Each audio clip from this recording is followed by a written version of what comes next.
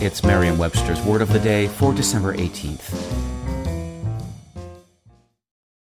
Angie's List is now Angie, and we've heard a lot of theories about why. I thought it was an eco move. Fewer words, less paper. No, it was so you could say it faster. No, it's to be more iconic. Must be a tech thing. But those aren't quite right. It's because now you can compare upfront prices, book a service instantly, and even get your project handled from start to finish. Sounds easy.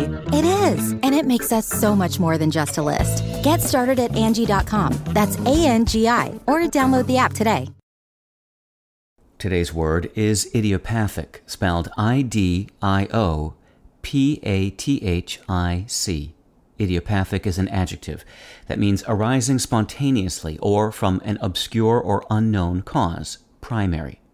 It can also mean peculiar to the individual. Here's the word used in a sentence from The Independent by Adam Taylor. There are a number of reports of individuals who have developed an idiopathic, unexplained inability to sweat during military and extreme training. The word idiopathic joins the combining form idio from the Greek word idios, meaning one's own or private, with pathic, a form that suggests the effects of disease.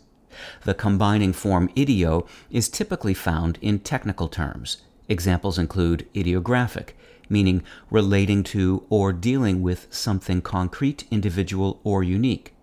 Idiolect, meaning the language or speech pattern of one individual at a particular period of life.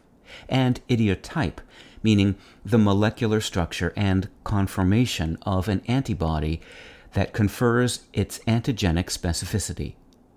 A more common idio word is idiosyncrasy, which most commonly refers to an unusual way in which a person behaves or thinks, or to an unusual part or feature of something.